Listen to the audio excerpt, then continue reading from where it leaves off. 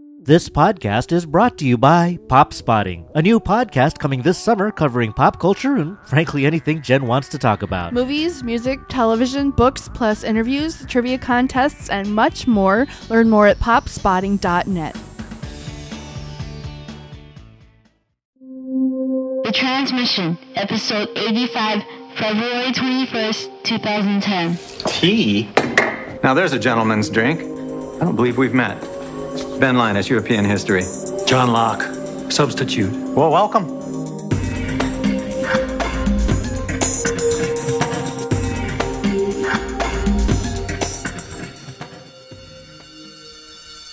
Aloha from the island, Lost fans. You are tuned into The Transmission.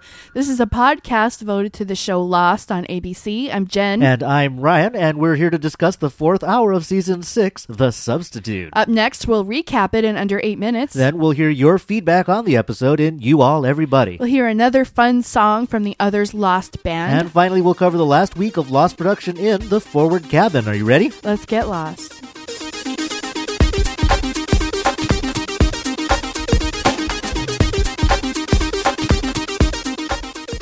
So, The Substitute, let's pick it up off the island.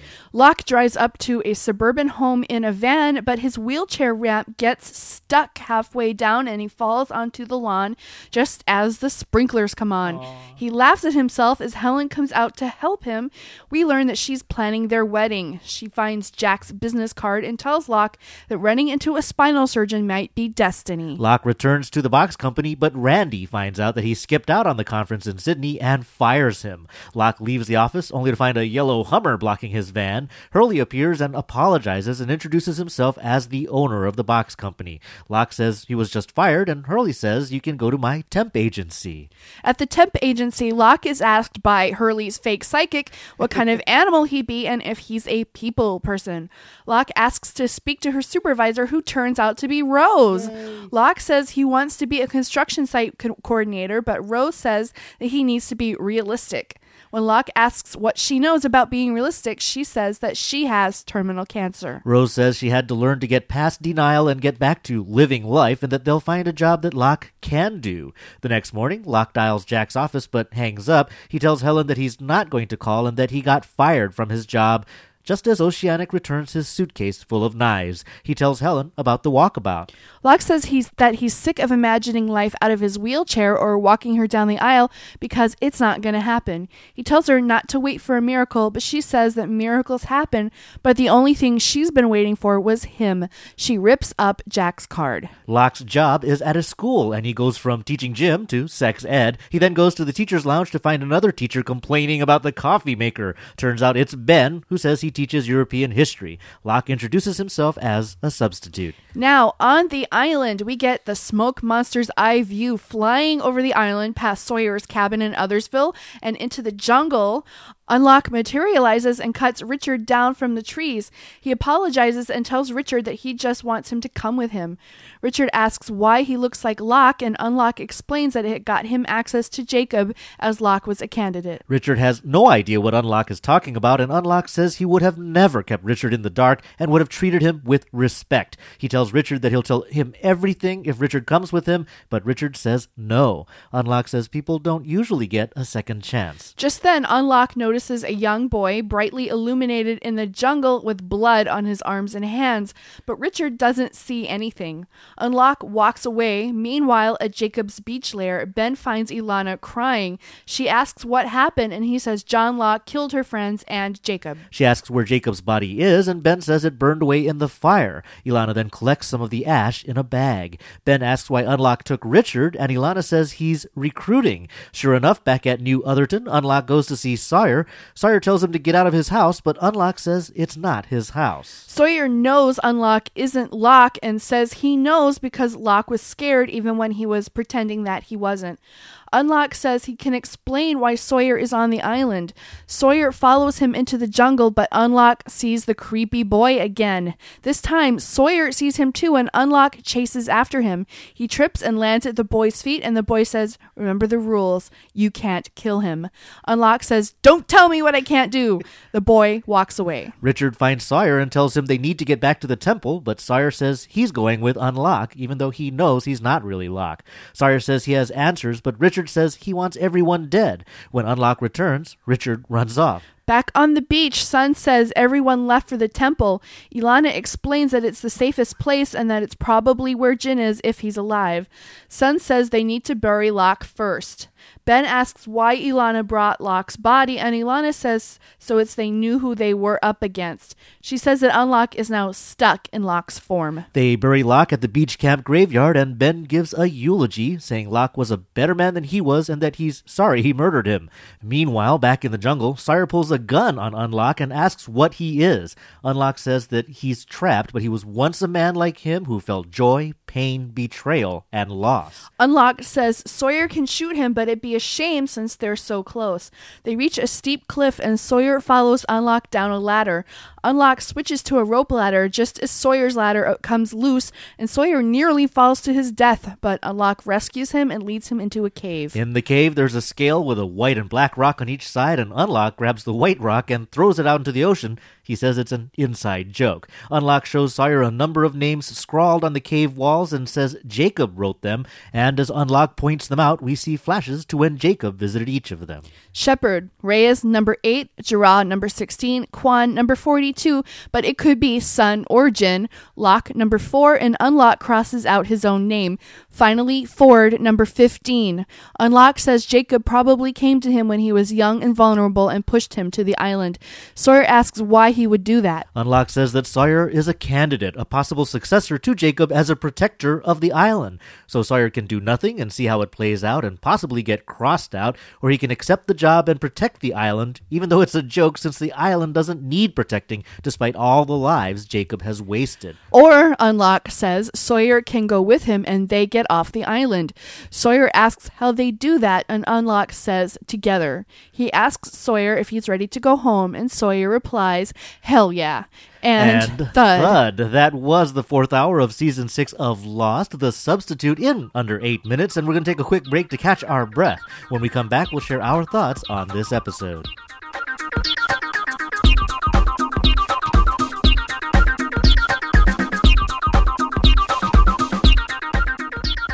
So how did you like The Substitute? It was amazing. This was just Absolutely chock full of, from Locke and Helen's relationship to what Unlock shows Sawyer is just full of jaw-dropping moments. I agree. I mean, we're seeing what the writer said they'd give us, which is more of a season 1 feel. I did have that sense, but definitely in terms of feeling like the end game, feeling like the last lap here of Lost and needing to give you answers and explanations for what's been going on, this episode paid off in droves. And I think a large part of it, last week we had some complaints about how the flash sideways off the island was just a little strange. It was okay, but just not great. But it all comes down to Terry O'Quinn just sold it in both universes. He's playing completely different characters in the same episode. We're switching back and forth between two different Locks. There's Locke off the island, who we learned was not allowed to go on his walkabout, as we saw, but perhaps is coming to terms with his lot in life, and things are going relatively well with Helen. Helen and he look very happy. Right, and on the island, of course, he's the all-knowing, but still, now we learn, somewhat possibly shaken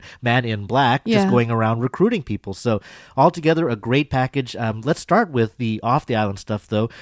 Some people thought that the life that Locke was living was, again, sad and pathetic, Locke. I'm not sure if I feel that way. Well, he gets fired from his job, and he's not able to complete his goal of a walkabout, but he still seems to be pretty fulfilled. He's able to get a new job. He has Helen. He seems to have...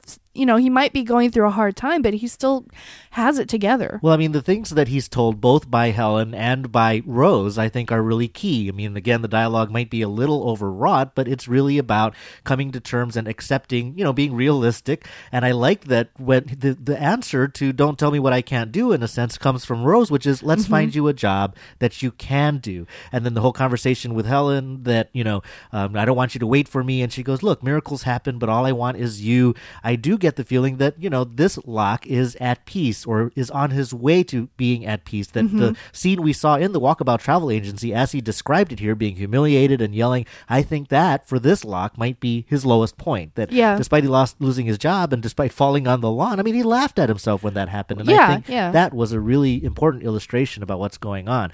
Of course, there were some really curious bits of dialogue with Helen. Helen suggests that they have a shotgun wedding and that they invite Locke's dad. Right. I mean, well, the shotgun thing, it just made me think of, I thought there was a gun involved when Locke went hunting with his dad. And they were hunting birds, so you would think so. Right, but there was sort of the theory back then that was how Locke ended up paralyzed because his dad shot him. Of course, it was something even more dramatic, and I guess basically on that point, it sounds like that his dad is still alive. They're on relatively good terms. Well, yeah, you would think so. So how does that play into what's going on? Are we going to see Locke's dad again? Locke's dad played a huge role in the life of the John Locke that we knew. He conned Locke out of a kidney. He abandoned him as a child. He pushed him out of a window. So I think at this point forward, if we see that Locke and his father have a good relationship, it will really change the way that we see Locke. Right. I mean, I think those who are upset that the sideways flashes are kind of robbing us of the character development we knew, I think that they might have a point here because, that lifelong issue of abandonment and trust and daddy issues was so key to Locke, and now he might just be wandering around as a happy old man. Yeah, and he played a big role in Sawyer's life as well. So did Anthony Cooper not do that either? So there's a lot of stuff that could happen now in this sideways flash. I'm really curious how they're going to do it. I can see some reason for pause because yes, these are not necessarily the characters we knew, but in this episode, at least better than last week's episode, they sold that sideways story so much better that I was again sold on what they were doing there. Of course, once again, we had other familiar faces from other places turn up, mysteriously. As we mentioned, the woman that interviewed Locke at the temp agency was the fake psychic that Hurley's dad hired and tried to get him to take off his clothes to beat the curse. Right, and we also see Rose, which is very curious because I wonder, why doesn't Rose recognize Locke from the plane? Right, I mean, they were both on 815, so in a way, kind of the fact that they might be encountering each other could explain some look of recognition. I actually think that the writers missed an opportunity there, because if they basically made Rose and Locke kind of look at each other like, do I know you from someplace? They could play with us because of the airplane thing, but no, so that didn't happen. And of course, Randy turned up again. Randy. Well, I have such mixed feelings about Randy. Obviously, he's a very obnoxious person. But on the other hand, what would you do if you were Randy and you found out your employee lied to you? Well, I guess, there's various ways to handle that. But I think what we got was the judgment from Hurley himself, who said that he's such a huge douche. So I don't think I'm going to try very hard to defend Randy in that place. But again, these weird crossovers, just like, Goodspeed or Ethan Goodspeed turning up in Kate's story as well. On one hand, it sounds like, this might just be fan service, but remember, since season 1 of Lost, we've had these weird encounters. Sawyer got hauled into the same police station where Boone went to go talk about his sister. Yeah. And Sawyer running into the door of Anthony Cooper when he's in Australia with kind of Lucia, like that we're going back to that because it really kind of brings it back to that season 1 feeling where you knew they were going somewhere with this, and now that this season kind of mirrors season 1, I kind of have ideas about how it's all going to end, and I kind of like that. Well, what I like to think about that, the way I like to think about that is that, we get the sense that there's a cycle, that maybe there are now candidates and people chosen being brought or nudged toward the island, that, this could be one of several trips or one of several attempts, and so the way that, Sawyer and Boone ended up in the same police station or all of these other encounters that we saw just by chance in season 1 is exactly what has been happening all this time. That what we're seeing now is not new, I think, is basically my point. Now, I did like some of the other little touches off the island, like when Locke's wheelchair ramp fails, and it makes sort of a clicking, sort of failing mechanical sound. That made me think of the smoke monster, but also, it was like, it doesn't work for him, and then it fails for him again with Hurley's. He's got this mean streak at that point. He wants to hit Hurley's Hummer, and I thought that it was telling that it just doesn't hit his Hummer. On one hand, that maybe that's telling Locke that he shouldn't do something like that, but on the other, it's because Hurley is the luckiest guy on Earth. It just made that's me. not going to happen. It made me think, though, that the tiniest little things can affect the outcome of somebody's whole life. Like, what if Locke hadn't pounded on Hurley's car and Hurley hadn't come out and offered him a position at the temp agency? Right. I mean, and of course that leads to the last weird, crossover face that we recognize in these Flash Sideways, and that was good old Benjamin Linus turning up at the school. Yeah, he's a European history teacher, which actually that was my favorite subject in high school, European history. That just kind of figures. I mean, I think that he was pitch perfect in that role. I mean, that's how Benjamin Linus would turn out if he never came to the island. He just sort of grew up as uptight, a nerdy kid, persnickety, exactly. So although it does make you wonder again in this Sideways timeline, where was the branch? Where was the fork? I mean, if it goes all the way back to Anthony Cooper and Sawyer's parents, if it goes only as far back or before, Benjamin Linus's dad, now you got to wonder, did Benjamin Linus's mom necessarily die? I mean, how far back do have things changed? But we should definitely get to the island, because I think in terms of answers, that's where a lot of stuff definitely happened. The cave sequence alone, there's just so much information that you can't even really see it on your first viewing. There's so many names crossed off. You have to go back and look again. Many, many more names, I thought, than what, first of all, we have sort of an explanation or an early explanation of the numbers. And so we have the numbers that we know, but the cave shows us there were a lot more numbers and a lot more names. So I thought that was certainly very, very key. And of course, we get the Man in Black's explanation that all of these people, including our friend Sawyer, were candidates at, what they called, Frank Lapidus as well, but they were all candidates as a replacement for Jacob as a protector of the island. So do you think that, all of those people have been subjected to the same kind of experiments and nudging toward the islands as I think that's the implication there. That is certainly the implication, but I think the names that are missing from the wall are more telling than the names that are on the wall. Such as Kate. Yeah. Why do you think she's not on the wall? Didn't Mikhail tell her that she was not on the list because she was angry and weak or something like that? Yes, that was Mikhail that told her explicitly that you're not on the list. Right. And so that's important, but if that's important, then what about Jack?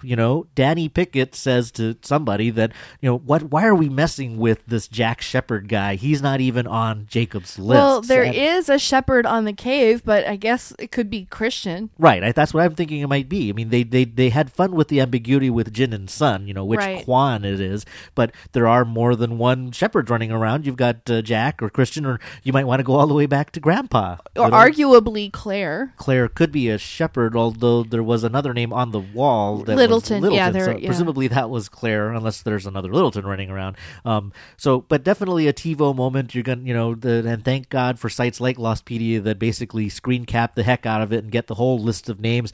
We noticed that Kate wasn't there, and the whole thing about Quans, but there was no Lapidus. Frank, we've explicitly heard that he's a candidate. He wasn't on that list. But more curiously, you've got names like Fernandez, whose last name is Fernandez. Nikki. That's right, Nikki. So she was up there. Fernandez was up there as 321. We had Strom, like Miles Strom was crossed out as 171. So is Miles not a candidate? Is there another Strom? I mean, you can go all over the place with this. So Littleton was there as number 313. There were a lot of the names that were pointed out by the Man in Black were male. So someone posted on our blog that maybe that's what's going on. But if you looked at all of the other names, there was Lewis for Charlotte, Rousseau for Danielle, and Rutherford for Shannon and Burke as well. So I mean, so that wasn't necessarily it. There's hundreds of names on that wall for people to try and figure out. Ben does say that there's more than one list. In fact, there's probably lots of lists. Right. And that there are children on one or more of the lists. And, because he says to Juliet, who are we to question Jacob putting the kids on the list? That's true. So some of those last names that we don't recognize are probably Zach and Emma's last names. Could be, for example.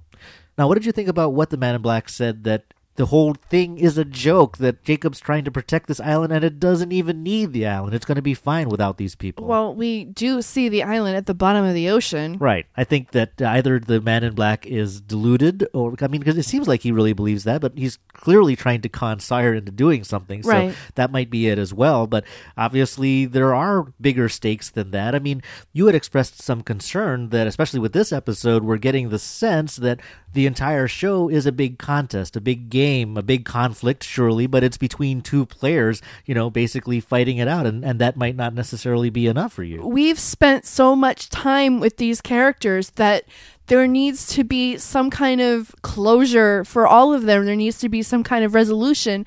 I personally need to know that they've learned something in this whole experience, and that they're either happy or they come to terms with not being happy. And if it's just a game between two opposing sides, it completely negates everything that we've learned about the characters. Well, I'm not saying, and I don't think you're saying that we want there to be a happy ending or a neat resolution. I mean, I like the line that Sawyer, or that the Man in Black says in response to Sawyer's story, that doesn't sound like a happy ending.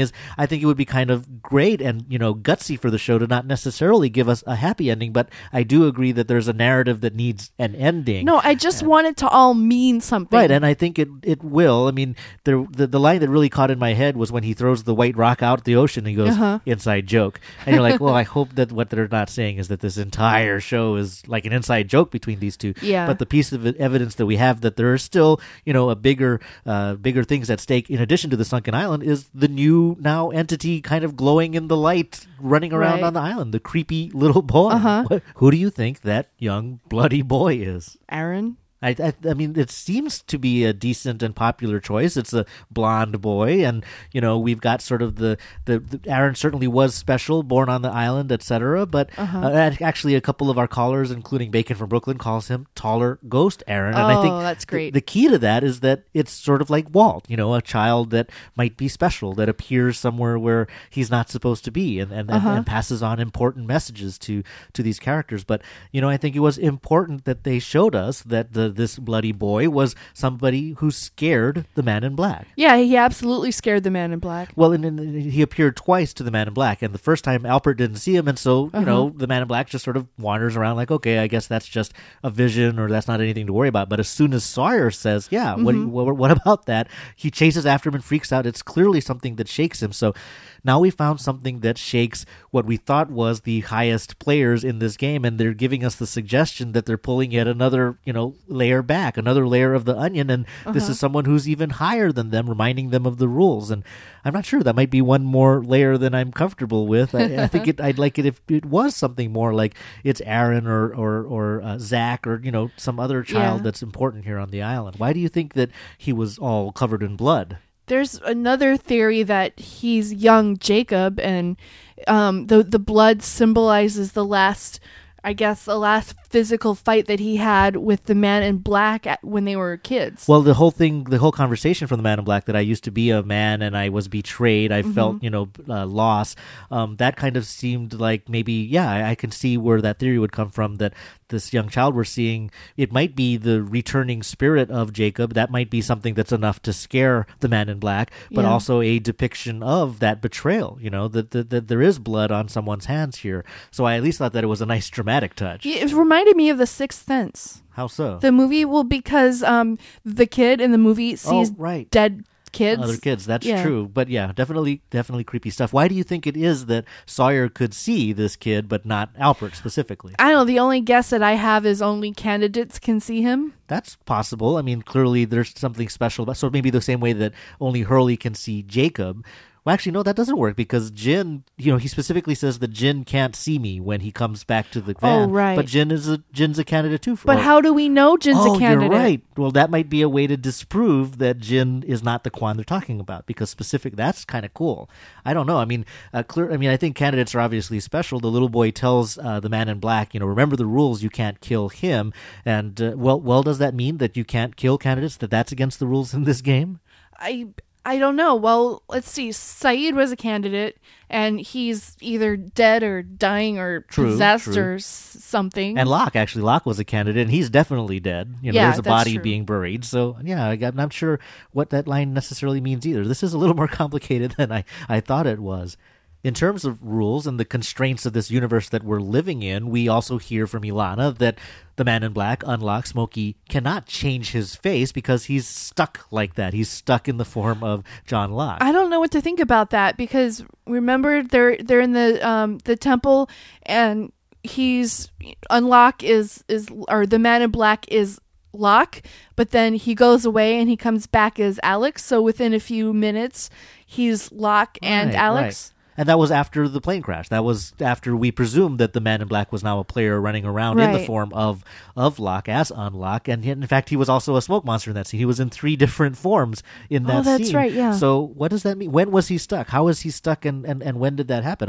I don't know. Really unclear on that. And of course, one of the coolest sequences in this episode is when we see him as the smoke monster, and it's suggested that he transforms into Locke. So That's a great sequence. It was. I love that sequence. But he's going back and forth there. And so, again, and actually when he was chasing the little boy through the jungle and he's trying to catch him and then he trips and falls and he's kind of humiliated that way. Yeah. Why doesn't he just become the smoke monster? Clearly he's a better, tracker, chaser, Oh, yeah. killer as the smoke monster. I don't know. I mean, maybe, some people have suggested that there's more than one smoke monster, but I think again, that's just another layer or just a little more, complexity that I'm willing to deal with at this point. I have a headache just thinking about that. Anything else on the island that struck you? The Ben, the sequence, the eulogy. That was great. For Locke. That was great. I mean, he really did step up. I mean, that was actually a good moment for Benjamin Linus because it was kind of pathetic. Ilana goes, didn't any of you know him? Who knew? Isn't anybody going to say something? And he does. And the best part is he starts off clearly with, sort of bitterness in his mouth. And he's going to say something terrible about John Locke. And then he goes, he was a believer, and he was a better man than I was. And I thought that was great of him. And then, of course, he closes with, and I'm really sorry that I murdered him, which gets Lapidus to go, this is the weirdest damn funeral I've ever been to. I love that line. was a Ben great has, line. Frank Lapidus has just some really great lines. And Sawyer, here's to being dead. Yep. Cheers. I thought that was good. And actually, he says, I don't care if you're dead, time traveling, or the ghost of Christmas past. Get the hell out of here. So, I guess that's a good nickname for Unlock as anything else, the ghost of Christmas past. So we're back to Of Mice and Men. I thought that was pretty interesting. And I couldn't figure out at first why specifically the book was coming up again. But I think it's basically what flashes through his head when he's being marched to a unknown destination by a powerful, smart person. That's true, because the first time he mentions it, he's about to be shown the other island by Ben. Right. He knows something's up. He figures that there's a big twist coming up. So I think, it just sort of invokes that scene with Lenny from the book. And how about his taste in music? I had no idea he was into Iggy and the Stooges. Right. Well, the song Search and Destroy has a lot of lyrics that sound a lot like A Man Who Has Nothing to Lose, and certainly, kind of indicative of our man Sawyer right now. Now, I was curious what you thought about Alpert. Alpert was a character who I think started off as a mystery, but kind of thug-like, that whole thing during season 3, but became someone who seemed to know everything. And then we saw with the whole time jumping and everything in season 5 that some of the things that Alpert seemed to know about was planted there by Locke or Unlock. And so he was just as, not in the know as we thought it was. But now we get to the point where he's this total spaz. He's freaking out. He's shaking. He's running through the jungle like a scared mouse. And he's like, we got to go. We got to go back to the temple. I mean, what do you think is going on with our man Alpert here? That scene where Alpert grabs Ben and he shows Ben Locke's body, and Ben gets that look on his face like, oh my God, what have I done? I think that look on Ben's face and then the conversation that Alpert has with Ben later really rattled Alpert, and Alpert really realizes now what's going on. Well, that makes sense. I mean, clearly he's come to the realization that the stakes are bigger than he thought. That was my first guess, although again, I was a little disappointed in sort of the turn his character took until I remembered, we're getting the sense that Alpert was sort of immortal. He never aged. He might have had a tie to that temple. What I'm thinking is if he realizes that Jacob is dead, he might just suddenly realize he's mortal. He might suddenly realize that he's in trouble because he's not safe anymore, and so he goes from being somebody who feels invincible to somebody who feels very, very mortal. I think that might be where they're going at. I definitely miss the old Alpert. Well, before we go, I do like to go over the filming locations for these episodes. It's always great to see Hawaii playing different locations, although right now Hawaii is pretty much playing Los Angeles. The home where Locke lived with Helen is on Alelo Street in Waikele. Now, the interesting thing about that house, it is almost exactly across the street from the house that Locke inspects for Nadia. Oh, yeah? So it's kind of bizarre, and I think even because they pulled back the camera on that street scene, both in that episode with Nadia and this episode, I think you might be able to figure out they're in the same place. So I'm not sure if that was accidental or they're trying to say something about, how things sort of are drawn together and are bound to happen. The first office where Locke is fired by Randy, that was at the Hawaiian Telcom building in downtown. Now, the interesting thing about that location is that they had to recreate or try to recreate those cubicles because the original location where they filmed with Randy didn't exist. And the reason why that's significant is the original location where they filmed with Randy was actually our office, because that was when our office was part of Robert's Hawaii, a local tour company. So we took over that part of the office. So it's doubly fitting that when they came back, they filmed in our office the scene where Locke is seeing the temp agency. It was really fascinating to see because they took over our IT department and they converted all of the cubicles. They put up little Post-it notes and pictures and really made it look lived in. They basically took, actual lived in cubicles, cleaned them, and turned them into fake lived in cubicles, which I thought was bizarre. But the reason why I thought that was fascinating is they put so much detail into the cubicles, but if you watch the scene, they don't use any of that. You just sort of see down the hallway. So all of that work by the set decorators you never see on screen. And I think that's just sort of proof of how much, real quality work goes into Lost. And if you go to my Flickr photo gallery, I'll try to link it in our blog, you can see pictures of all of the work. I mean, they actually had, notes from one employee to another. Someone wrote a poem as an ode to boxes. And again, there is nothing of that in the episode. Also, if you notice, by the way, when they filmed that scene, they're in the dark. They left the lights off, which I thought was strange when they were filming it, and it's strange to see it on screen because they're in this dark office. And you'll also notice in the teacher's lounge that the lights are off there as well. I personally think it's just that the cinematographer or the director of photography doesn't like fluorescent lights and what it does, so they just left the lights off, despite the fact that now I think there are people trying to design theories around why the lights are off the island. The school was Waipahu High School, so that's here in central Oahu. Pretty cool to see that. And finally, listener Dan wanted to know where the cliffs were that Unlock led Sawyer to. Of course, that's a very famous coastline here. It's called China Walls. It's off Port Lock near Hawaii Kai, and they've used it before in Lost, so clearly they had to do some digital compositing to make it look taller, and I think they moved the ocean to be right under them where it's not necessarily there, and of course to make it look different than the last time we saw, that very distinctive coastline. It's a beautiful place to visit, but you have to be very brave and sure-footed. It's not a location that I would send any tourist to. I definitely wouldn't try to do it after dark. And definitely don't try to do it on a bamboo or rope ladder. But that's it for the locations. So that's our 2 cents. After a quick break, we'll hear from you all, everybody.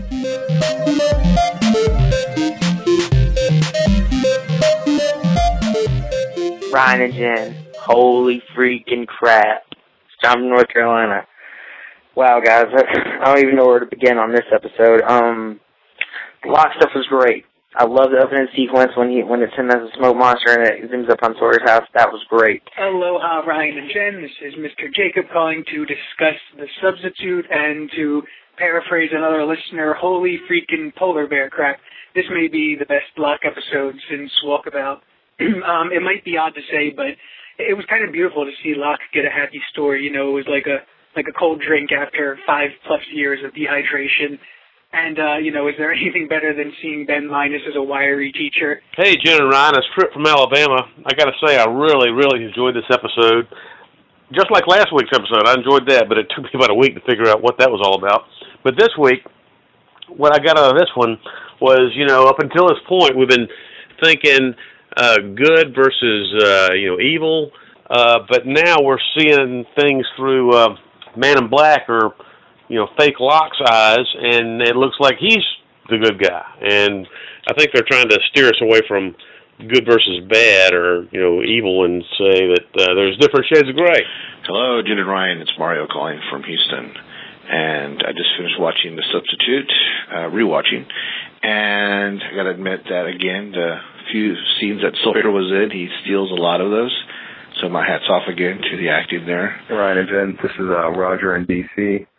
We're back on track now. After last week's episode, I'm really excited about what's going to happen this season. This is a 180-degree turn from the previous episode, which I think is what Kate does, which I thought was kind of a weak episode. This one came back a lot stronger with some really, really good development in the story and tremendous acting by Josh Holloway and Terry O'Quinn. Hey, Ryan and Jen, it's Jackie from the Jersey Shore calling about the episode The Substitute. I have to say I absolutely loved the episode. It reminded me why I originally fell in love with this show in the first place back in 2004. There was a lot of character investment that's starting to pay off. How can you not love the interaction with Hurley and Locke and Ben, and also Helen and Locke? It reminded me of why John Locke was originally my favorite character on the show in the first place. We start things off here in You All Everybody with some familiar voices, and it seems everyone is pretty happy there with the substitute, the characters, the acting, and even what's going on in The Flash Sideways. We have more thoughts on that now from Susan, Jared, and Sobeka. I want to stay on the island. I do not want to leave it. These Flash Sideways are driving me crazy. Ben is a teacher. Hurley owns every company in the world. Locke has the love of a beautiful woman and is still not happy. This is just making no sense at all. Please, let's just stay on the island. The island story is much more interesting. Keep us on the island. This is Suman from California. Love the podcast.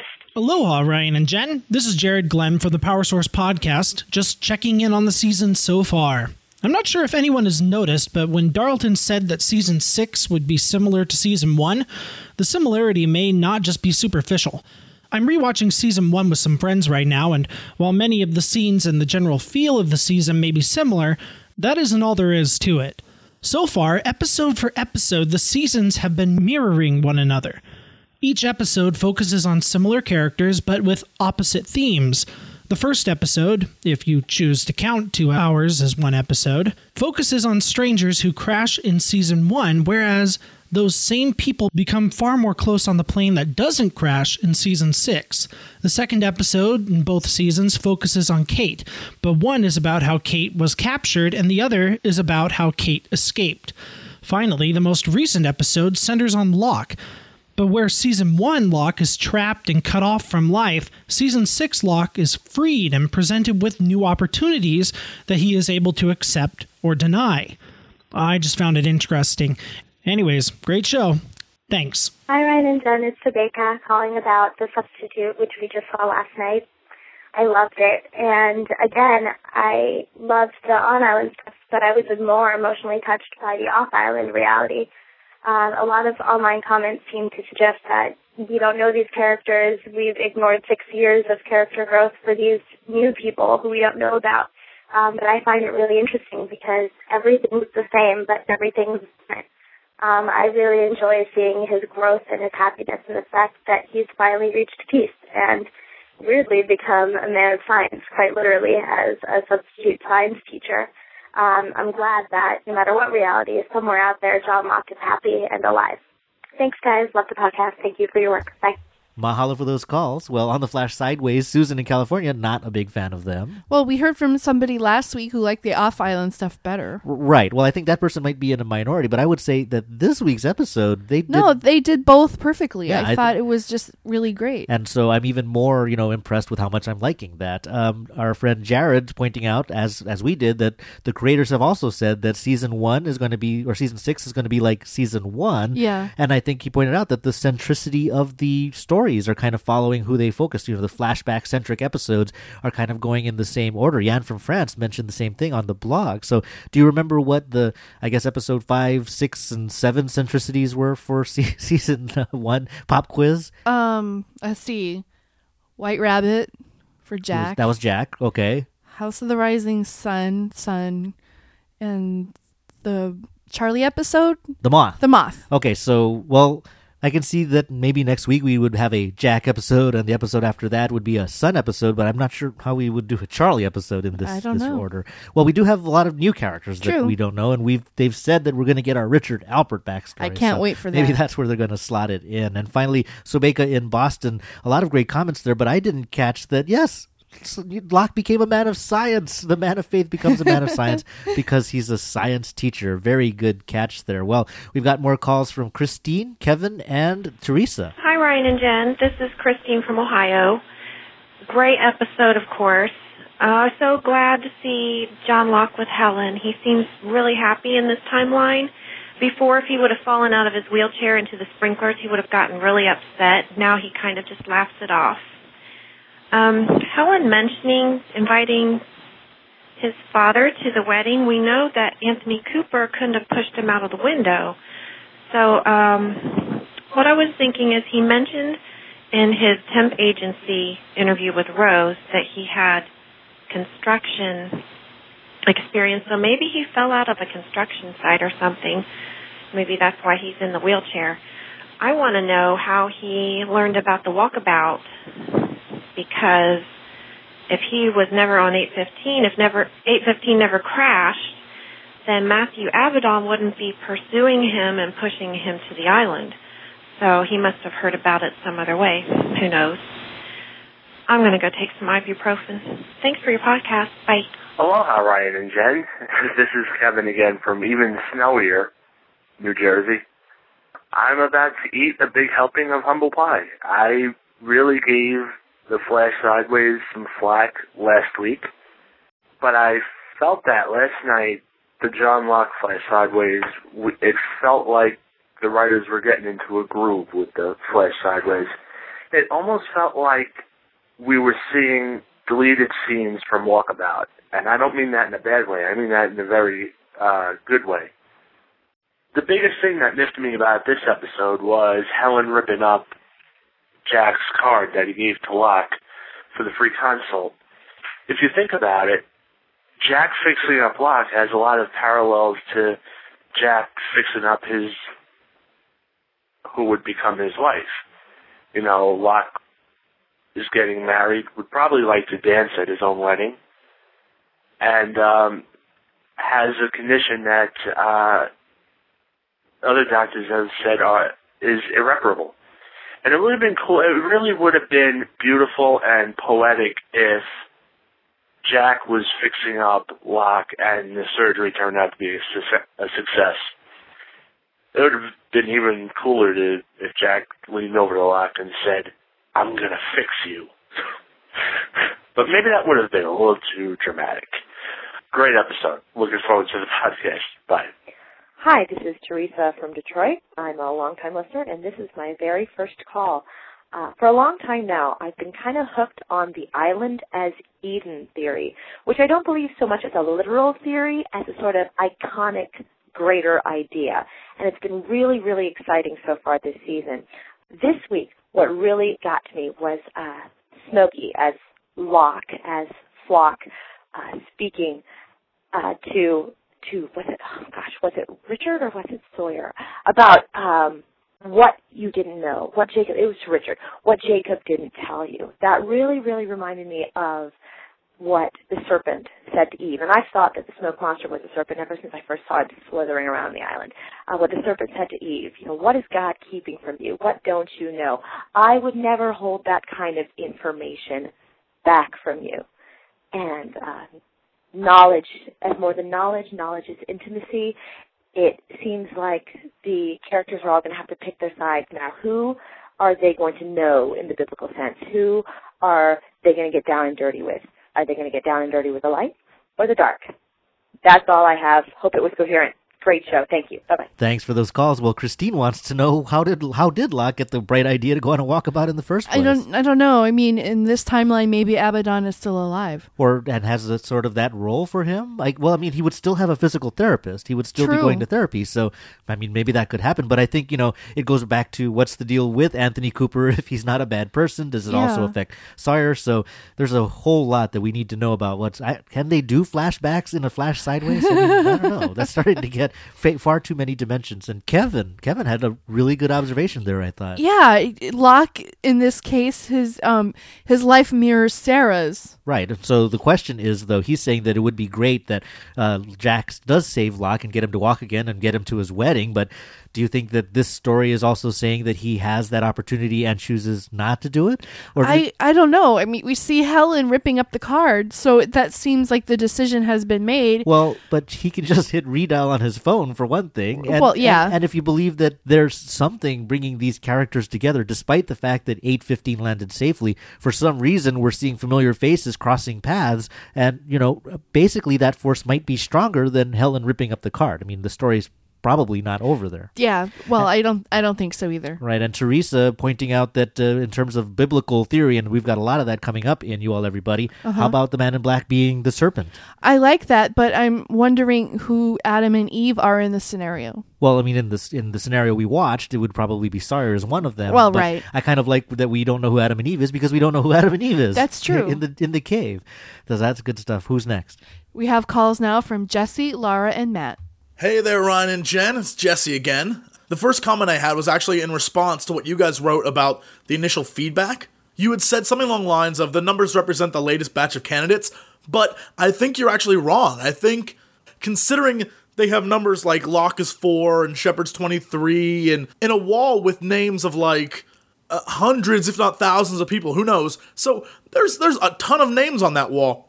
This basically means then that candidate-wise, our Losties were some of either the highest potential candidates or the ones Jacob thought up first. Also, the man in black has to follow the exact same rules as Jacob. I think the rules are becoming more clear. He cannot force people to join him. He has to make them choose. Now, he can rough them up a little bit and all that stuff, but if they say no, he can't do anything about it. He's like, all right, have fun then. So in the end, it all comes down to this. What do the candidates, what do the rules, and what does the war have to do with what's going on off the island in that alt/parallel/whatever reality? So anyway, love you guys, keep up the good work, and I will keep listening. Hey guys, it's Lara from Maryland. I really think the season hit its stride with this episode, like many people do. I really loved it from the very beginning. I loved the moment with Locke on the front lawn, like in that first episode, or with the first rainfall on the island, and Locke kind of having the same effect. Also, I don't think it's Jacob's cave at the end. I think we already saw where Jacob lived. I think this is obviously Esau's cave. I think he's been trying to figure out what Jacob's been doing and maybe how to thwart him or, do what he's been trying to do. Finally, I think that the mysterious blonde boy is Jacob. That maybe when he burned away, he kind of, reemerged like a phoenix, maybe first as a little baby and, becoming the young boy we saw. I don't realize, to understand why Esau wouldn't realize that would happen. But it is the first time we've seen Esau look scared. So obviously it's not something he was expecting, but something that, happened either way. Thanks guys for your awesome podcast as always, and hope you're having a good week. Bye. Hey Ryan and Jen, this is Matt Anderson calling from Minnesota. But what I want to talk about is the scene specifically where the fake Locke, Man in Black, threw the white stone off of the scale, and it symbolized Jacob being out of the picture. So now the island is off balance because Jacob is dead. And we learned that there needs to be a replacement, and that's what the candidates are about. But I was thinking, what if Man in Black is actually manipulating Sawyer to get Sawyer to be his replacement? What if Man in Black as well needs a replacement? And that's what this whole thing is about, with trying to trick Sawyer. So then you got to think about, well, who will be the replacements? So if Sawyer becomes Man in Black's replacement, I think the best candidate for Jacob's replacement would be Jack Shepard. And so then these two who have been at odds with each other since season 1 would be eternally struggling on the island, kind of living in perpetual anger against each other. So just wanted to see what you guys thought about that. Take it easy. Bye-bye. Mahalo for those calls. Well, our good friend Jesse, well, for one, pointing out the importance of choice, the having to choose. Right. I think that's kind of interesting because in that conversation, the man in black says, well, you thought that the choices you made in your life were choices, but you were still directed here. Right. So I think that's kind of curious that on one hand, they're pointing out the importance of choice, but he's saying at least he's suggesting that Jacob is denying that or, kind of messing with that choice. But why do you think that our numbers and now our Losties are, I guess, lower numbers in the sequence? You've got numbers in the 200s, the 300s up there on the wall. Is it that our friends were the people that Jacob thought of as first in his list of candidates? I don't know. If I were playing a chess game and I had, really low-numbered choices, I would start with them. Right, or if you were trying to stop him, you would probably start with them too. So it seems kind of strange that it looks like they're basically working their way down a list, but they're working their way from the higher numbers down. Yeah. So that is kind of curious. I'm not, but I personally hope that there's a little more to the answers as the significance of the numbers. But if this is as far as they go, I'm also I'm happy with that. Now Laura's saying that the Man in Black's lying, that it's not Jacob's cave, that it's probably his cave, and I kind of like that theory because in a sense maybe the crossing out of names is the Man in Black trying to figure out Jacob's game through process of elimination, trying to figure out who all of these players are. Well, it might belong to both of them because there are both the White Rock and the Black Rock, and in order for Jacob to get the joke, he would have to come in to see the rock not there. That's true. I think that if anything, it's not one or the other. It might be just sort of a place where maybe the rules of the games were discussed or this list was put together. But I don't know. I think we'll learn because the Jacob we know hasn't even been living in the cabin. He's been living on the beach all this time. True. So that could also suggest that the cave belongs to the Man in Black. And finally, Matt saying that, I think the Man in Black is actually looking for a replacement as well. And so that's his recruiting is for his side of the team. Well, the thing about Sawyer is you think about what he tells Cassidy, you make him think it's their idea, but it's really yours. That could be what's happening there. Well, I definitely like the suggestion that, Sawyer isn't signing up for the Man in Black, that when he says hell yeah, is, he's in, the game is on for him. He's going to try to pull a con himself. So what I kind of like about the idea of finding a replacement is it makes me think back to Desmond and Inman. As you recall, Inman was waiting for his replacement. Desmond shows up. There's a little test, although it's just a snowman joke. Yeah. But specifically, the parallel is that Inman actually wants to secretly get off the island, and he's just happy that he's got a dupe to take his place. So there could be a parallel to what's going on there. We've got calls now from Jeff, RJ, and Mike. Hey, this is Jeff Gentry calling in from North Carolina. I just want to put my little theory out there. Smokey, Anti-Jacob, whoever you want to call him, cannot leave the island on his own. A candidate touched by Jacob is the only person that can take him off the island. It kind of goes along with the rules, just like he couldn't directly kill Jacob. So I think he has to have a candidate to take him off the island. I don't know who set up the rules and why it does, but that's my little theory. Looking forward to hearing your reaction and looking forward to the podcast. Bye. Hey, Ryan and Jen, this is RJ from West Warwick, Rhode Island, and I have a theory for you. So, here it is. Man in Black takes on the shape of Locke, and since Locke died, I think that Man in Black can no longer change shape, and I think that this is what they mean when they say that he's stuck. I think they mean that he's stuck in Locke's form because Locke is dead. And with that being said, I think that when Man in Black is stuck, they slowly begin to adapt the personalities and the traits of the person that they're taking shape of. And I think that Man in Black will slowly become more like Locke until he is Locke. Well, he won't be Locke, but he'll be an exact copy of Locke. And there's an example of this happening when Man in Black says, don't tell me what I can't do. Because that's, when he said that, I think everyone, thought that was kind of suspicious. And I think that this is how they're going to bring Locke back into the show on the island. Because I don't think he's done on the island.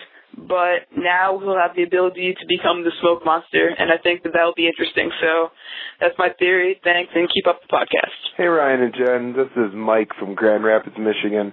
First wanted to say thanks for the podcast. I appreciate all your work. Been listening for several years, first time calling. When the Man in Black yelled furiously at the boy in the jungle, "Don't tell me what I can't do," this immediately made me think of all the times Locke said this in the past and all his passionate attempts at doing important things, however always failing. My theory starts with the Man in Black telling Sawyer that he can become the new Jacob and protect the island, then proceeding to tell him that he would be protecting it from nothing and that this is the joke, it's just a damn island. I think that the Man in Black truly believes this, and he will discover, just as Locke did when he smashed the computer in the hatch as the countdown ended, that he is wrong. So when the Man in Black finds out that the island indeed does need to be protected, we will see the Man in Black yelling, "I was wrong." This will inevitably lead to the island being submerged underwater, as we saw in the season opener. Thanks again. Keep up the great work, guys. Mahalo for those calls. Our good friend Jeff saying that a candidate touched by Jacob is the only person who could take him off the island, and do you figure that's what's going on? It could be. Well, we just had that theory that, the Man in Black is actually looking for his replacement, and also the way that the Man in Black says, we'll get off this island together. I mean, it's the Man in Black. It almost sounds like, in a movie when one bank robber says to another bank robber, when we get out of here, we're going to run off together. And, of course, the last scene is what he shoots the other guy. Right. So part of me is not necessarily sure if that's the case, and if it was about getting a candidate to take him off the island, he says, you wouldn't believe what I went through to get here, and that's clearly the big long con that he played on Locke. Yeah. If Locke was a candidate, there could have been an easier way for the Man in Black to get Locke to take him off the island if that were necessarily That's the true. case. So, but a good thought. RJ from Rhode Island, do you think there's a little bit of Locke left in the Man in Black? Yeah, I absolutely think so. Well, I mean, the line certainly seems to be a dead giveaway, but we've heard about the darkness claiming Saeed, and he won't be the person that we know. So it'd be kind of interesting if the process isn't reversed to some extent for whatever's happening with the Man in Black being stuck as John Locke, is that eventually he's going to be John Locke. I like that. That's one way to get him back. And Mike from Grand Rapids, kind of a neat way to say how it might play out, that the Man in Black's delusion about it not being important is just like Locke's delusion about the button not being important. Yeah, that's true. If we're going to be mirroring everything that's happened thus far, that's a really good scenario. Absolutely. Who's next? We now have calls from Dieter, Brian, and Lori. Hey guys, this is Dieter from Spokane, Washington. Just called to make a couple comments on the last episode, The Substitute of Season 6 of Lost. It was a pretty good one, I thought. It was great to see Helen. Helen's shirt was cool in that second scene where it said peace and karma. Kind of goes along with the whole theme. Randy Nations over in this episode, a douche as always, and was called so by Mr. Hugo Reyes, which kind of cracked me up. Kind of reminded me of, in the beginning of season 4, Randy Nations was working for Klux, and he was recording a video of Hurley when he was driving by, so maybe he's going to get demoted to work at Mr. Klux for the way he treated Locke. That would be interesting to see.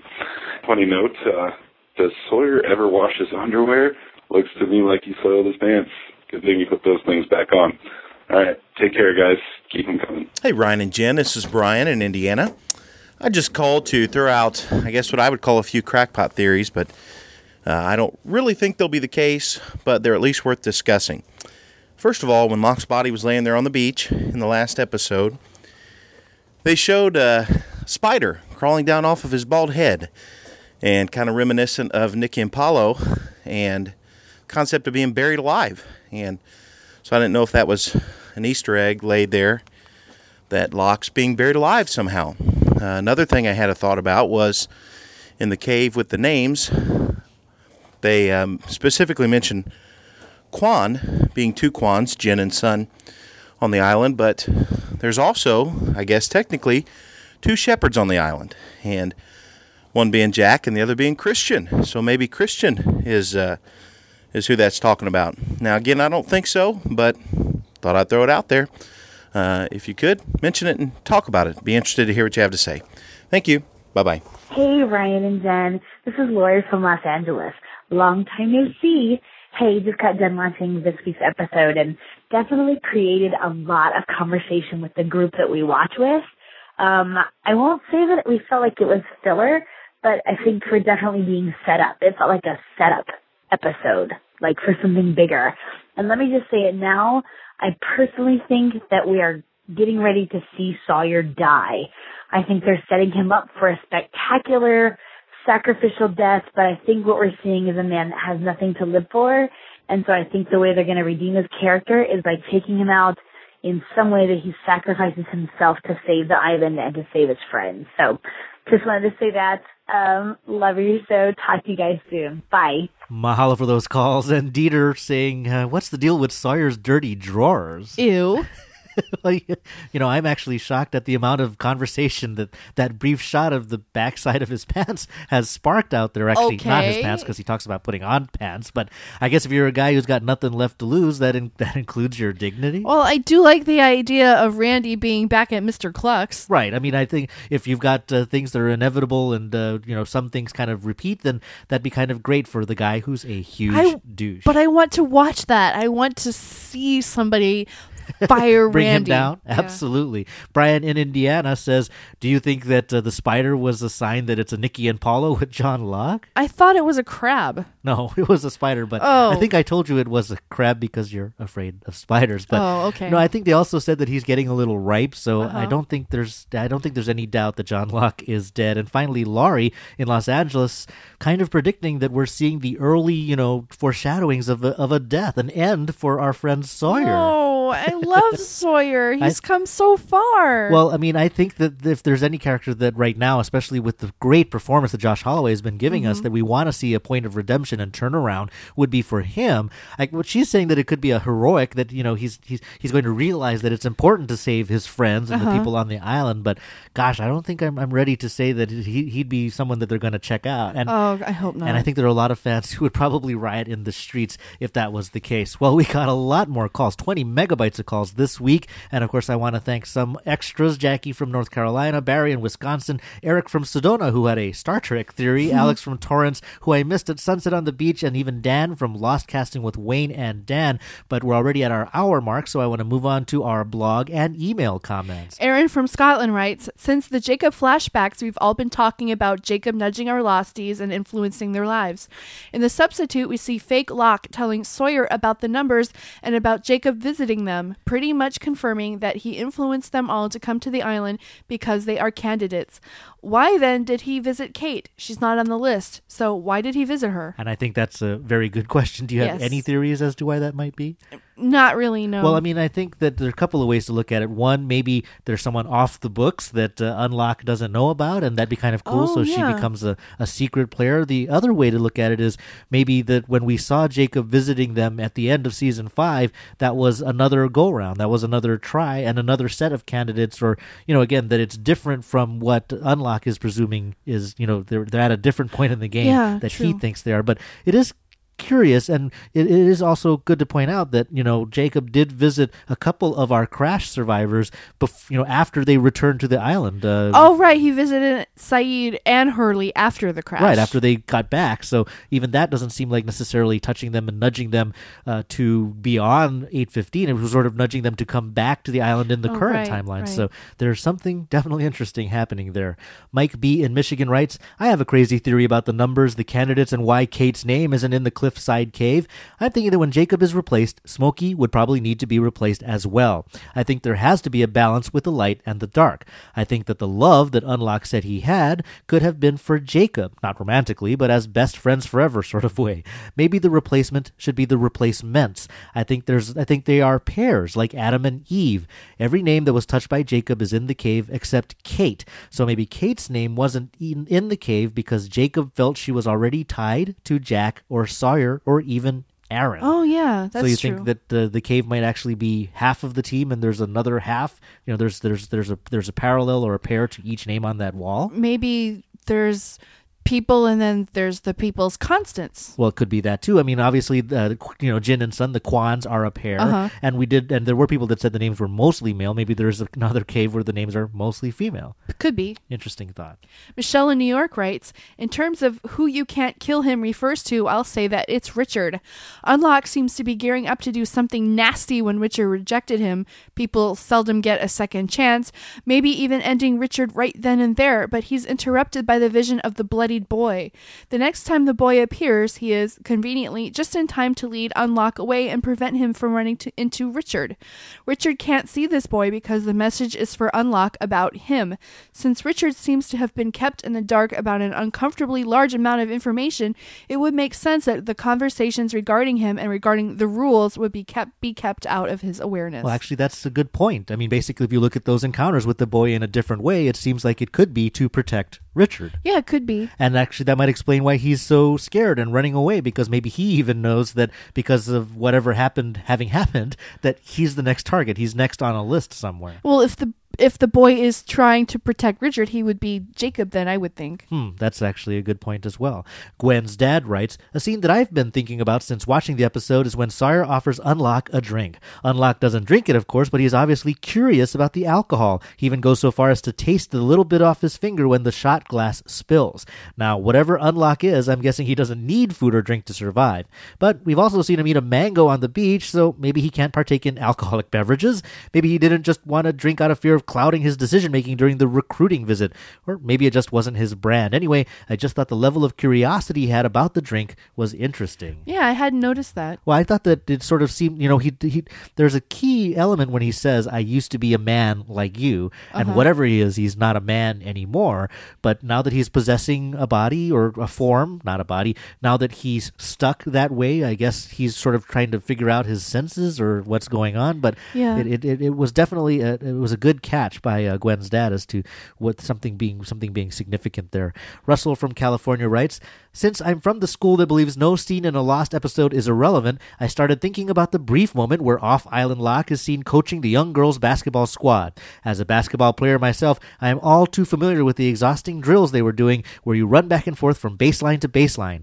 They're called suicides. Coincidence? I think not. I thought that's a pretty good point. And also he's saying like dig it up, and there's a whole thing about burying things on the island as well. Right. So very cool stuff. Tedman from LA writes, when I saw the scene of the black and white rocks on the scale, I automatically thought about the Black Rock ship.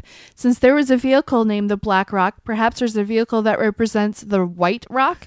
Could that be the airplane that the Losties come to the island on? Well, that's interesting. I mean, I think that might be a little, but also, again, if we're talking about parallels or mirroring, then why not the airplane sort of being the other vessel? And Kiara on the blog also kind of made the same observation. She's a local fan as well. A quick exchange on the blog that I thought was funny. Matt from North Dakota wrote that if Sawyer becomes the new Jacob, any future candidates will be given funny nicknames. And Soko said yes, but the cave walls would then say names like Freckles, Dr. Giggles, Jabba, Frogurt, Amelia Earhart, and Crouching Tiger, and no one would be able to figure out the clues. Dr. Giggles, I love that one. Lauren from Virginia writes, theories are swirling about who that boy in the jungle was. However, I have been more curious about the fact that the man in black seems frightened by the appearances of the child. I believe the child represents birth and new life. I think this may be linked to a larger ongoing battle between Jacob and the man in black. Jacob lived in a statue dedicated to birth, seems tied to a fountain of eternal life, and has brought new life to Locke after his fall. On the other hand, the man in black has killed many and deals in fake life, such as taking Locke's form. This sounds like a greater struggle between life and death, but one where neither are necessarily good or evil. I think that life and death, birth and children will have an important role to play in the rest of this season. Well, I think those are good observations. I mean, certainly when we're talking about the good and the bad and the light and the dark, a key point that is repeatedly brought up by a number of listeners and fans of the show is that they're not necessarily, maybe we're not talking about one defeating the other, that the ultimate end is that they're supposed to be there together, and it's being out of balance that's actually the primary threat that we're facing here. Gavin in Pearl City says, people always debate about which one is evil, Jacob or his nemesis, but what if the island itself is the true evil? It has been manipulating groups of people for many years, people who have been trying to learn its secrets and harness its power for their own selfish gains. This quest for power has ultimately led to many deaths. What if, in the last episode, the remaining people on the island decide to destroy it instead of continuing to play its games? This would explain how the island ended up underwater in the Flash Sideways. So the Flash Sideways aren't a result of Julia detonating the bomb, but rather the end product of destroying the island. So what do you think? The island is actually the primary problem here, the evil in the story?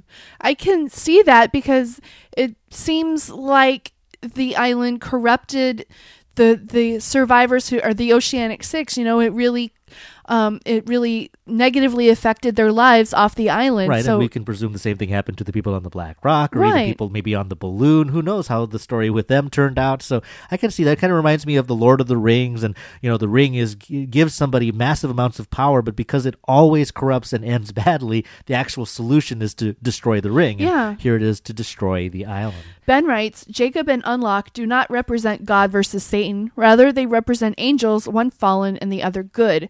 The The ladder leading to Jacob's cave is representative of the biblical narrative in Genesis 28, where the biblical Jacob sees angels ascending and descending. Unlock very well may be Satan, but just remember, Satan is a fallen angel.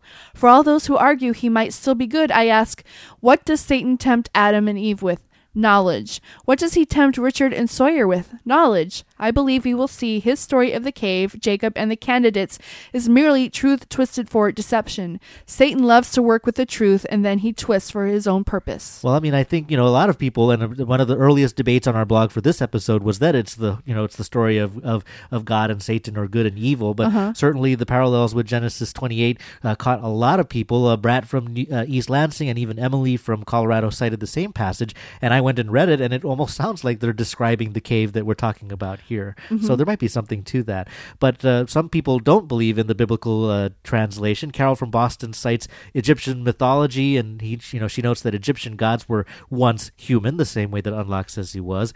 Aaron from Scotland pointed to a book series by Sergei Lukyanenko about a battle between light others and dark others and rules and choosing sides, although I think that sounds like a lot of stories. And Eric from New York actually said that everything so far reminded him of the video game Myst, and the plot from that video game, which had feuding brothers and stemming from daddy issues, and of course there was a mysterious cave with ladders, and there was in fact an island that people were dropped on mysteriously and having to find their way around. So, I mean, people are seeing a lot of stories in the story that we're trying to parse.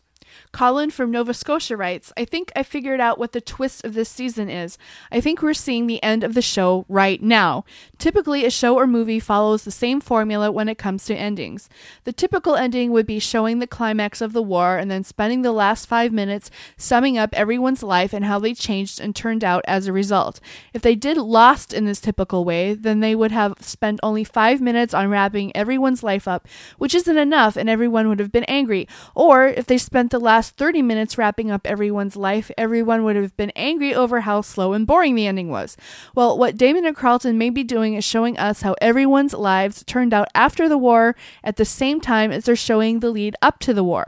This allows them to show more of how everyone's life turned out and still give people the excitement of the war. Well, I mean, I kind of like that basic narrative explanation for what they're trying to pull here. And like the two things will meet in the middle? Well, I mean, the way that I always felt that they've been so overt about saying that this is not a parallel timeline or different timelines, that that they're both valid, and one way for that to happen is for them to actually still be in the same universe. But for that to happen, it was confusing me, because what's happening on the island is 2007, and what's happening off the island is 2004. So I couldn't figure out how you could connect the start of one to the end of the other.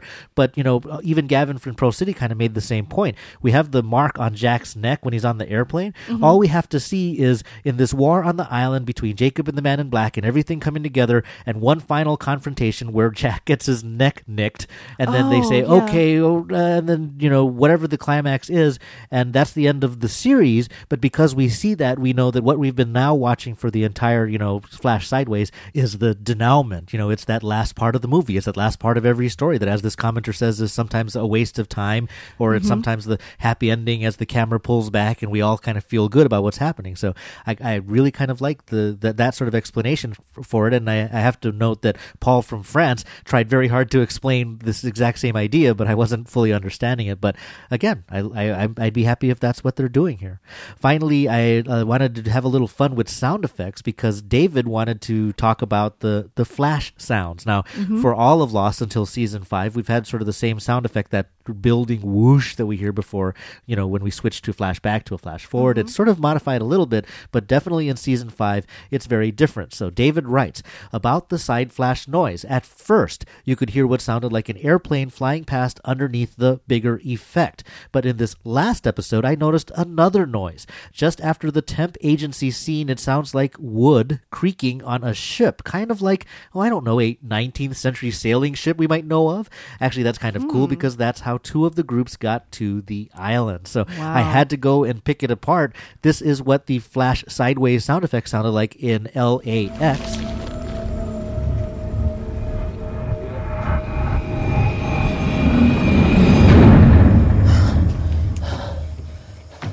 So that was the Flash Sideways transition in the premiere. I can hear the airplane. It kind of sounds like it might be breaking up. Or it sort of sounds broken, or something's definitely, not right. But here is the whoosh sound from this last episode.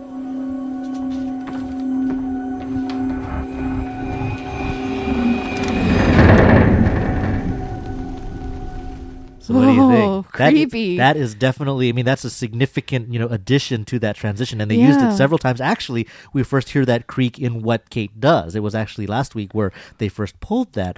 So it definitely sounds like a wooden creaking ship. It also kind of sounds that, as you had mentioned, it sounds a little broken. It sounds like that this transition is, wrong or rough or, has a jagged edge to it. So I definitely think they're trying to send us a message there, but I definitely want to thank David for pointing that out. Very cool.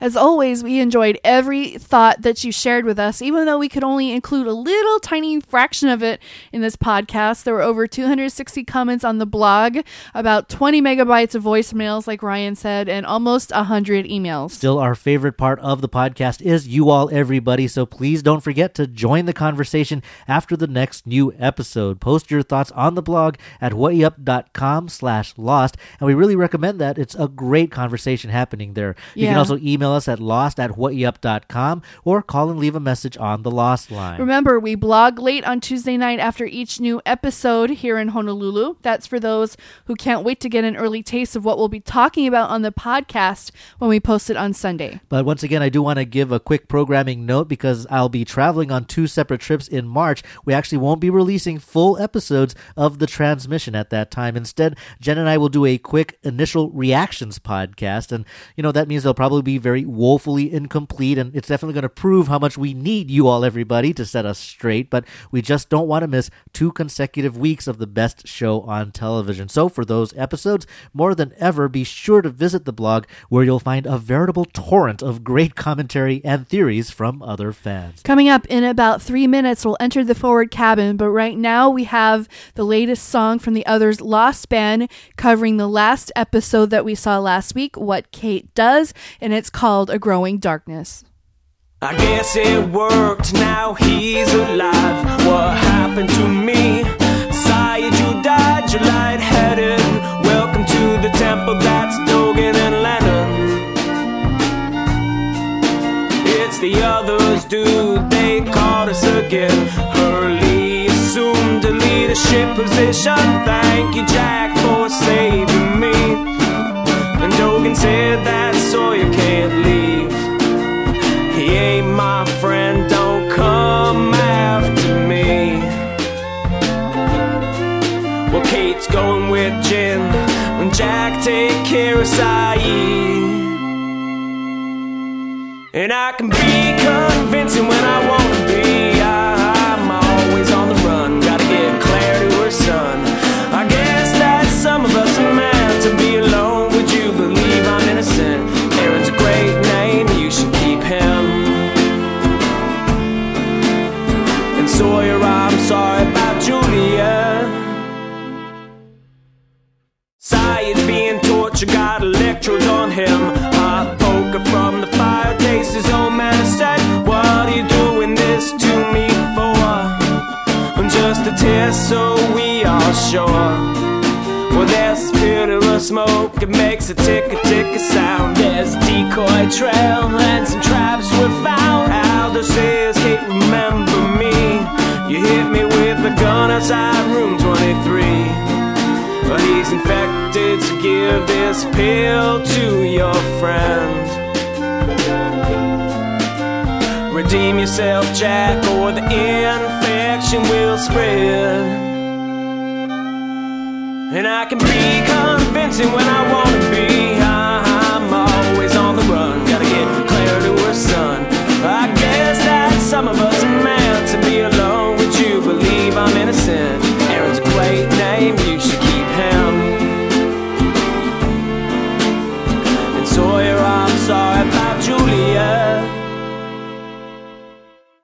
No angels singing, no white line, no dead relatives, you're not a zombie, right? Sayid only cares about who he trusts. We'll be in the food court if you need us. And Dogen likes baseball needs no translation. The fact that we were brought in is no explanation. Jack tries to swallow the poison pill that Dogen made for Sayid so he would be killed.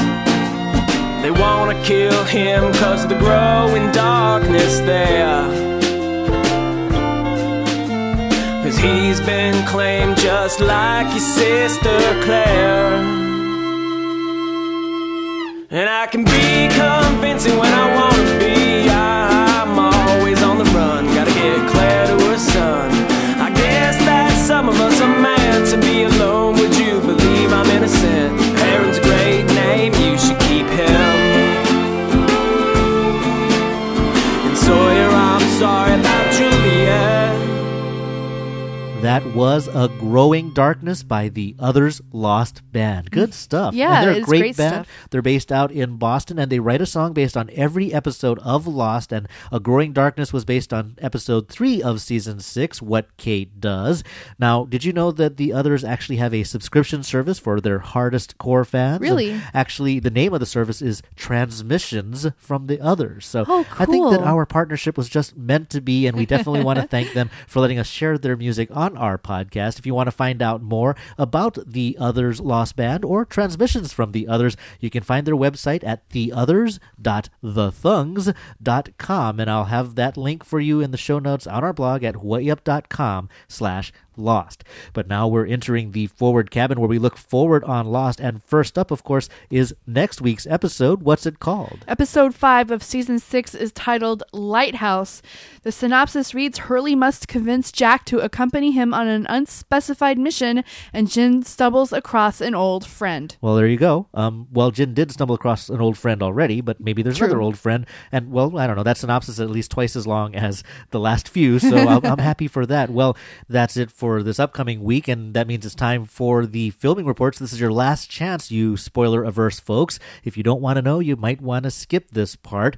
Let's start with actually last week, February 10th, last Wednesday. It turns out listeners to this podcast, Matt and his wife Jill, were actually here, and they watched them film a scene on Police Beach. We actually reported on this scene last week, but they got a few more details. They were at a small camp, and there were smoldering fires and a large pit in the sand, and what looked like several dead Temple Others scattered all around the beach. So a big blast had apparently happened, and Locke, or Unlock, I would imagine, marches in, grabs somebody, and picks him up and carries him into the jungle. And that was pretty much the scene, but it was still pretty cool. I got some photos from them, and I posted it on my Flickr page. The person that he grabs is wearing a black shirt and black pants and wearing a black backpack with short black hair. From my guess, it looks like it might either be Miles. I think that was Matt's guess as well, but it could also be Jack. If you kind of look at how all of our characters have been dressed on the island, Jack actually fits that the closest, particularly with the backpack. So there was an explosion, there are others scattered everywhere, and it looks like Locke comes and picks up somebody, Jack or Miles, and hauls him off. So thanks to Matt and Jill for sharing their report and those photos. Now, last weekend, February 13th, visiting fan Amy took the Kualoa Ranch tour, a great tour that our friend Ed Kaz does. And if you ever come to Hawaii and you need a Lost tour, and, you know, we're not doing tours, you can check out Ed Kaz. And anyway, she took their tour, and they were building a kind of house or a cottage right there on the ranch.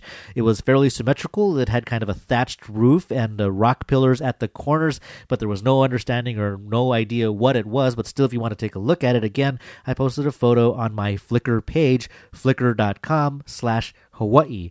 Now on to this week. It started because of a holiday on Tuesday, February the 16th, and they were filming at Rehab Hospital of the Pacific. That's in Kalihi, actually up above downtown Honolulu on Kuakini Street. And Jack and Locke were definitely the most visible people for that shoot. Jack was there in a suit, and Locke was there wearing a light blue collared shirt, and he had a square bandage on the left side of his head. In addition, pregnant Claire was spotted by visiting fan Kat, and but that was down at the trailers nearby, but she was probably in the same scene. And specifically, the rehab hospital was renamed the Sun Palms Nursing Home, and that's according to Chris, who posted it on Twitter. But apparently, Helen was also there, and Anthony Cooper. So, Ooh. yes, he is back as well. And could it be that maybe Jack's dad and Locke's dad are in the same care home? I mean, that could be one way to explain it, but why would Claire be there? I mean, does she know her dad? I mean, there could be a lot of stuff going on.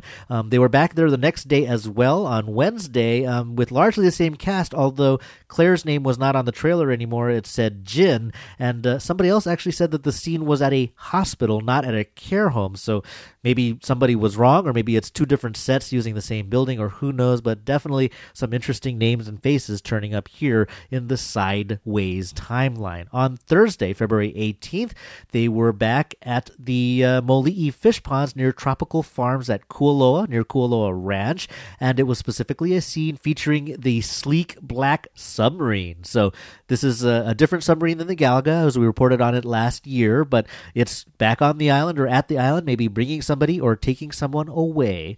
David P. actually went down to check it out. He went to Kualoa Beach Park next door and actually basically hiked through the jungle to watch from across the way. He says that in one scene, a man helps a lady out of the submarine. They weren't immediately familiar, though. They were dressed in regular clothes, not others' rags or anything. I think that the woman coming out was Sun, but that's just based on the wardrobe and other notes. In another scene, Sawyer, Kate, Hurley, and somebody else are running down the pier toward the submarine.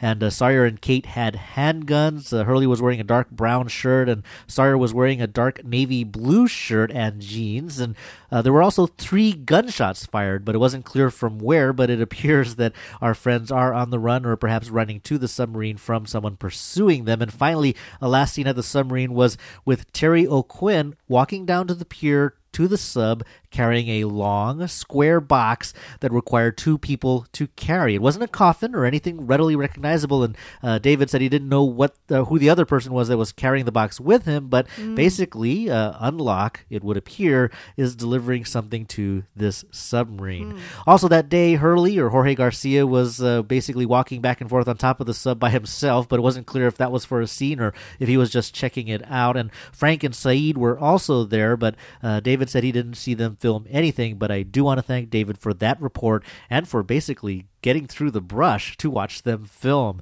And finally, on Friday, there was filming at Police Beach first. There was Richard Alpert there, and there were some tables and some food and knives. And, well, actually, it turns out that this was a promo that they were filming for the Food Network. Oh, interesting. So watch for that. But fortunately, that wasn't the only filming taking place, although it's kind of cool that they're doing that partnership. It actually turns out there was actual lost filming going on down the beach closer toward Haleiwa. Actually, a lot of filming. First, they filmed a quick scene with Hurley and Sawyer on the beach, but then they moved inland to the old Haleiwa airfield to finally use that giant Ajira Airlines airplane that they built out there, and we've been waiting to see them do something with. Now, first, a group comes out of the jungle to the clearing next to the plane. It's Jack, Kate, Sawyer, and probably Claire and Sun. Saeed and Hurley were also there in the wings, but maybe not in that group, but in any case, they come out of the jungle to the plane. Then there was a scene that they filmed over and over, maybe 20 times, and it's Terry O'Quinn as presumably Unlock. He's wearing a green shirt and pants with a knife on like he's been dressed, and he's standing in the doorway of the plane. Then he descends down a wooden bamboo ladder, a very familiar looking ladder, to the group waiting down below. He says something to them and then basically takes off. Claire, and she's actually still looking wild with her hair and her rifle over her shoulder, she follows him first, and behind her, Saeed follows as well. Next, Sawyer turns to say something to somebody, probably one of his one-liner quips, probably Jack, sitting on the ground, and then follows after Claire and Saeed. Then the sun began to set, and they moved out to the beach. They weren't done, and they set up near a black stone building, and Jack Bender was there pacing around on the beach, and somebody said it was a scene, actually, for episode 15. And that's significant because, of course, there's only 16 episodes in the season, so we're in the end game, even though that last episode is 2 hours long. We're basically moving into production of the third to the last hour of our favorite TV show. In any case, it was dark by the time action was called, and in the scene, Jack pulls an unconscious Sawyer out of the ocean and tries to revive him. And yes, that's Jack giving him his trademark CPR. Meanwhile, Hurley and an injured or weak Kate stagger along the beach to collapse near them. And Hurley was helping Kate along because it seemed like all 4 of them basically had been through something pretty big. But unfortunately, the crew cleared the whole area, so we'll have to wait and see how things turn out for Sawyer there. But big thanks to David, and Nuno, who basically pretty much spent 12 hours following and watching them that day and getting sunburned to boot. And finally, a closing note. I just heard from Nuno today. This is Saturday, and they actually went on the Lost tour, and they came across a number of the main cast at the original Crash site. But it wasn't a Lost shoot. It wasn't Food Network either, but rather was actually a photo shoot for Vanity Fair. So, of course, everyone looked especially fabulous, and Locke, Ben, Hurley, Claire, Sawyer, Jack, and Kate were there, and Nuno was actually able to take photos with a few of them. Not Jack or Kate, but in any case, it was a great treat, and so watch for that. I mean, I think basically we're going to be seeing a lot of these partnerships popping up, because as the show reaches its end, a lot of these other media platforms and properties are want to kind of get in on that action. So we're probably going to be seeing a lot of Lost everywhere. But that's it for the filming reports for this week, and that means that's it for this episode of The Transmission. This show is powered by you all, everybody, so please be sure to join the conversation on the blog after the episode airs on Tuesday night. Some of the comments there are like blog entries in themselves. Yeah, good stuff. Just amazing stuff. So please share your thoughts with everyone, or you can send us an email or call the Lost Line. As always, we appreciate the reviews on iTunes, and we're always available for some Talk Story on Twitter. I'm at Hawaii, and Jen's at Mrs. Hawaii. I'm also on Facebook, facebook.com/Jen Ozawa. And I'm facebook.com/Ozawa. It's been a heck of a ride still, and we're really glad that you're joining for us on this epic adventure. Talk to you soon. Stay lost. Aloha.